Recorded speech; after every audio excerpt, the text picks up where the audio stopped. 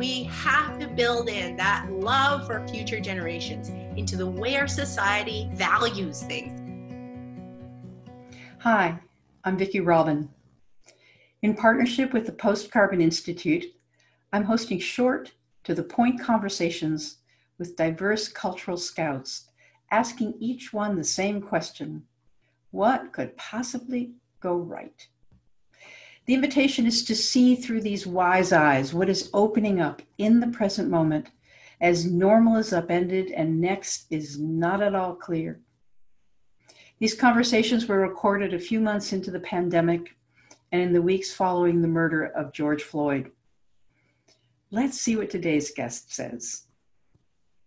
Hi, I'm Vicki Robin, and I'm here with Severin Cullis Suzuki for another conversation around the question, what could possibly go right? Severin is a Canadian environmental activist, speaker, television host, and author. As a child, Severin and friends started the Environmental Children's Organization, culminating in a speech to the United Nations at the Rio Earth Summit in 1992 when she was only 12. And I must say, I've probably listened to that 100 times. She is a passionate advocate for diversity in the natural world and in human society, speaking widely about intergenerational justice, the need for ethics in our economics, and respect and recognition of Indigenous rights and title. Welcome, Severin, and thank you for making time to respond to our core curiosity in this time of great upheaval. The question is, what could possibly go right? And I'd like you to first, just in a couple of minutes, take us from the stage at the Earth Summit where you woke the conscience of the world, much like Greta Thunberg is waking us now, to your advocacy on cultural survival, and then go for it. So, thanks. Well, thank you, Vicki. It's always wonderful to speak with you and to just tap into the conversation that you and others are having about, where we're at right now, what we can do. So my name's Severin, and I have to say that I remain very rooted to what I learned as a child, what I learned from my family and my family's experiences before the Earth Summit. So the reason that I cared so deeply was definitely because of my childhood. I grew up in Vancouver in the province of British Columbia in Canada, and it's an incredibly beautiful natural environment in BC. So we grew up spending time in Vancouver. We grew up right by the ocean. Before Vancouver was this, the ground zero of the housing, really crisis and spike in housing value. So it was, more of a regular community, and we spent a lot of time in the ocean. My parents started becoming connected to environmental issues in the 1980s. So I was just, 5 years old, and they started getting involved simultaneously in environmental issues and Indigenous issues. Really, the two can't really be separated. And so when I was about 5 or 6 years old, we hiked into the Stein Valley, which was a valley that was under threat for logging, incredible place of natural and cultural value. And we hiked into the Stein Valley because the Lytton Band, in partnership with environmental groups, were trying to raise awareness, and they threw these Stein Valley music festivals to draw attention and to celebrate this incredible spot. Everybody hiked into this, beautiful alpine plateau and had a rock concert. We stayed in teepees, and it was life-changing. It was life-changing for my parents. They met incredible activists and people fighting for their land, people fighting for their rights, people fighting for the earth. They learned that, that the earth and taking care of the natural systems of which we are a part is so fundamental to Indigenous values, not only for, people in that area, but they also at those festivals met people from the Haida Nation of Haida Gwaii, which was, still in BC, but quite far away on the coast, an archipelago of islands.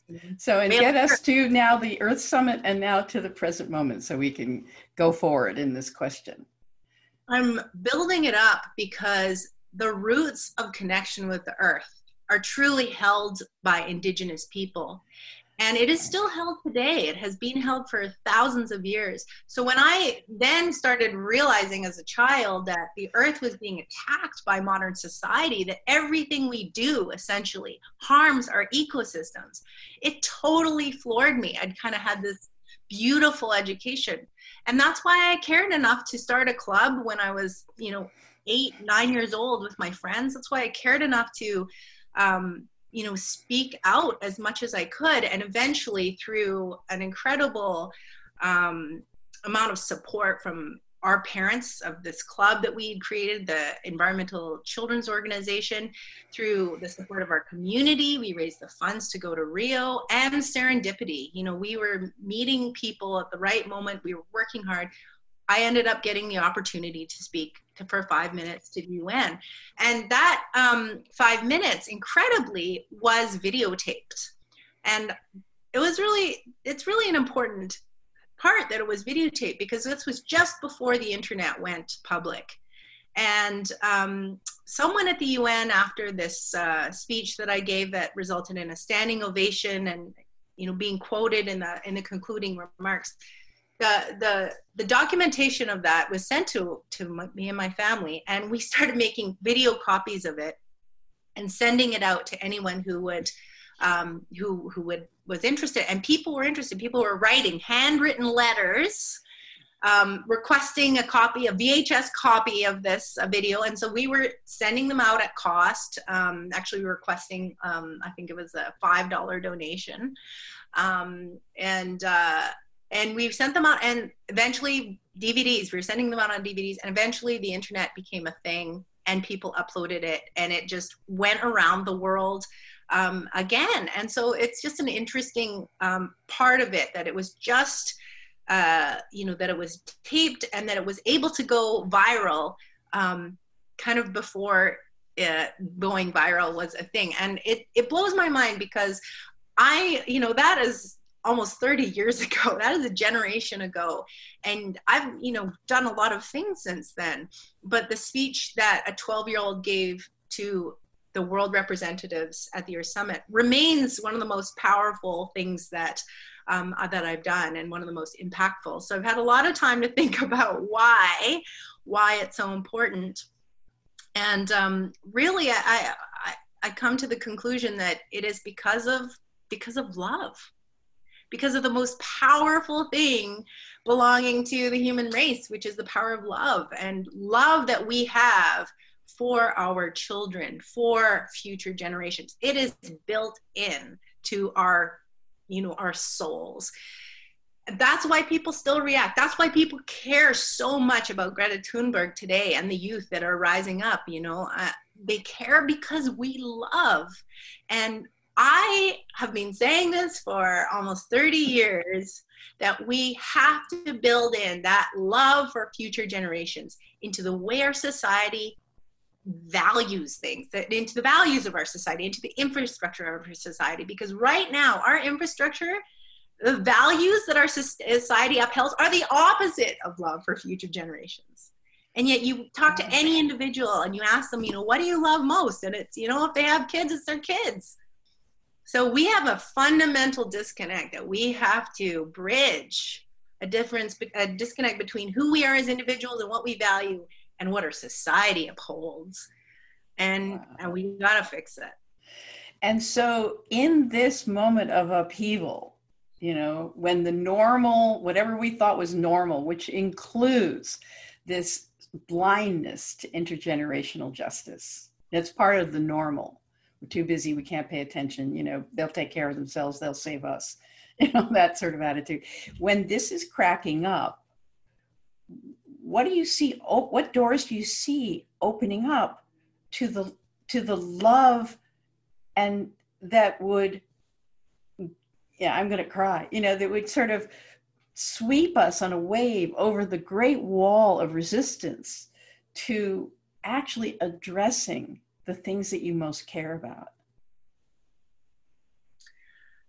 I think, we have these opportunities, these little moments of, where everything kind of is on hold and people are aware. And so it's perfect. This is the time to be asking exactly this question, how can we actually act on this moment before we kind of charge forward and society does, picks up. And I think right now we're in a very unusual moment of global humility when we realize, holy cow, we aren't as in control as we think. Maybe we need to change our actions and habits a bit for the better of all. We're having some amazing conversations about taking care of our elders and worrying about the greater community rather than just worrying about your own self and your own freedoms. We have there's a different tenor of the conversation of the global conversation right now. So this humility, I think, to have people in the Western society talk with humility. It's a beautiful thing. And I hope we extend that, because there's all kinds of things we should keep our humility for. And one of the things that I return to, and this is, why kind of the origin story of why I care is important, is, now I live in an Indigenous community. I live on Haida Gwaii. It is the homeland of the Haida Nation. And they've been here for at least 14,000 years. They've survived terrible epidemics. By 1915, the Haida population was reduced from 30,000 to 588 people. So this is a really interesting point for the Haida Nation too. And I think this is a very similar story to all over the world, where colonized peoples have, survived and held on, and they still have these values that have the seeds of our human survival. They still are connected to place. They still are connected to the traditions that have evolved out of generations of mistakes, generations of insight, vision, harmony with the earth.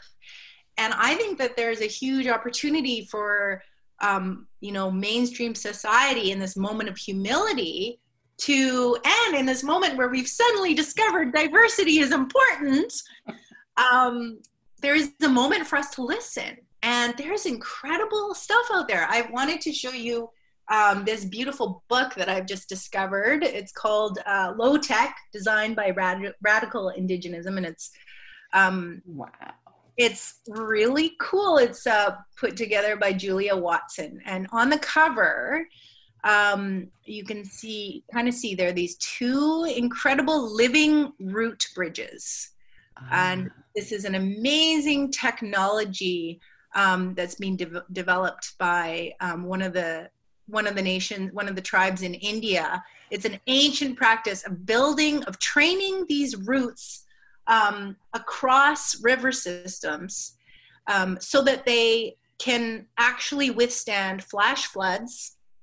They actually have rocks on them, and they actually can last for 250 years, much, much longer than any man-made bridges. They're living bridges, so you have the women going one way on this bridge, and then they're going the other way on the top. There's another bridge up top. Oh, wow. So there's all these examples of unbelievable technology developed in a sane way, in a living life positive way that really we need right now, when we are facing climate change, when we are facing social breakdown of this very short, very young society with no kind of ethics or spirituality.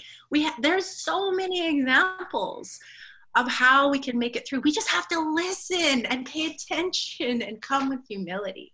So I think that is one of the most that is one of the biggest opportunities we have. And the opportunity is that these cultures still exist. They have survived. They've survived the onslaught. They've survived the epidemics. And if we listen, they're still here. They can show us the way. Wow. Wow. And are you finding that the technologies of listening today are actually vehicles for that knowledge to spread, such that people whose hearts are now open and their minds are humbled can actually, besides this one little interview with you, what are the channels by which, how do you see us, white people from America with no ethics or spirituality, do you see, where's the intersection of awakening here? So that the messages get across the cultural synapses that have been occupied by triviality. Yeah, well, it's going to be a kind of messy movement forward, I think, but we can't do worse than we've been doing. And by promoting a culture of listening and humility, I think we will, and respect, I think we will make progress. It's really such an intense conversation that we're having right now about race, and we're having it in Canada for sure. I mean, we have lots of police brutality and militarization, and one group that it's really been so awful for are Indigenous people in Canada. Really systematic oppression, and it's been really in the interest of the state because Canada wants to assert its sovereignty, obviously, and it doesn't want to pay us to really pay attention to the fact that, especially here in British Columbia, there were hardly any treaties signed. So essentially there's no legal agreement that this is Canada. And so, if you're a law-abiding citizen, then you're not on Canadian soil, right? I mean, there's all these, these kind of breaks in reality that you kind of have to ignore if you're going to just, exist as a Canadian, right? So, we're having this tension, this really intense conversation, and for people who've never had it before about well, what does it mean that we're living on stolen land, actually living on land that doesn't belong to Canada? It's really uncomfortable and it's really difficult, and everybody's really worried about what do I do? And I don't, they're afraid of doing something wrong and making it worse. And I understand that feeling, but unfortunately there's no shortcut. You have to kind of launch yourself in and be part of the conversation and educate yourself and be quiet and listen and we have to just try to move forward in these uncomfortable spaces. And in that uncomfortable mess, if we always come back to it and always come with love and try to come with as much respect and humility, we will make progress. But it's not going to be, coming with those attitudes is as much direction as I really can give. And, just coming with respect is going to be such a huge change from what was in the past that alone will really help us. Wow. I hear you. And even I think in our question about what could possibly go right, even that question, as cool as it is, as open-ended as it is, has embedded in it the sort of solutionary American mind, just tell me where to step. So you saying where to step is to accept that you're part of something that has been toxic without all that, I can't stand that I did that, I didn't mean to. Accept that that's a reality. It's a sort of a hidden tumor that is now expressing itself on the surface. And you can't just put a Band-Aid on it. You have to address this thing as part of your own reality, that the body of who you are, the people in your history, has created this. And the healing is listening. The healing is respect. The healing is a willingness to get it wrong and then keep on listening with respect. You know, it's just, so I love that you've given us that. And yeah, go ahead. Well, that just made me think of, years ago, I went to my mother-in-law, who is an incredible language and knowledge keeper, medicine woman here in the Haida Nation. And I said to her, were there any kind of teachings about sustainability that the Haida had? This is a classic kind of non-Indigenous approach. Like, tell me what teachings, what can I write down, principles? And she didn't answer me, and I kind of thought she didn't hear. And then 3 days later, she said, you asked me a question, and it was about Haida teachings about sustainability, and I've been thinking about it. And she said, it just comes down to one word: respect. Respect for yourself, respect for other people, respect for your food. That is a huge, huge piece in Haida teachings, is respect for your food, and, respect for the earth that provides all of it, So it just comes down to respect. And it kind of blew my mind, first of all, that she didn't feel that she needed to answer right away, which is what we do, right? We'd like, here's the question, you give me a question and I'm going to give you the answer right away because I figured it out. So she actually really thought about it. She really thought about it. And then she had a very simple answer. And I thought about what respect really is, and how, our culture, our mainstream culture is, we are the opposite of a culture of respect. We have respect for nothing at all. Even things, I think about how I was treated back in 1992. And yeah, I did get some attention at the time, for sure. And I was invited to speak all over the world as a young person about the environment. And yes, I definitely had some people who disagreed profoundly with what I thought. But I did not get the level of, I guess, for lack of a better word, disrespect that Greta Thunberg is receiving. The amount of hate and disgusting comments that I have seen towards this, youth is so shocking. And it really, that's one of the things that I think has changed the most in terms of the degradation of the global conversation, this kind of public commons, the safety of it has really been destroyed. So the disrespect is the norm for everything and anything. And, imagine if we had a culture of respect, it would just be so different. So I just wanted to say, in terms of really listening and, how we step, it's as important as what we do is how we do it. Oh, that's beautiful. And I think that is a beautiful place to wrap this up. I could go on forever, but what a beautiful stepping stone you've offered us. And it's sort of probably unexpected to the Western mind, but it's the perfect stepping stone. So thank you, Severin, so much. Thank you very much. It's an honor.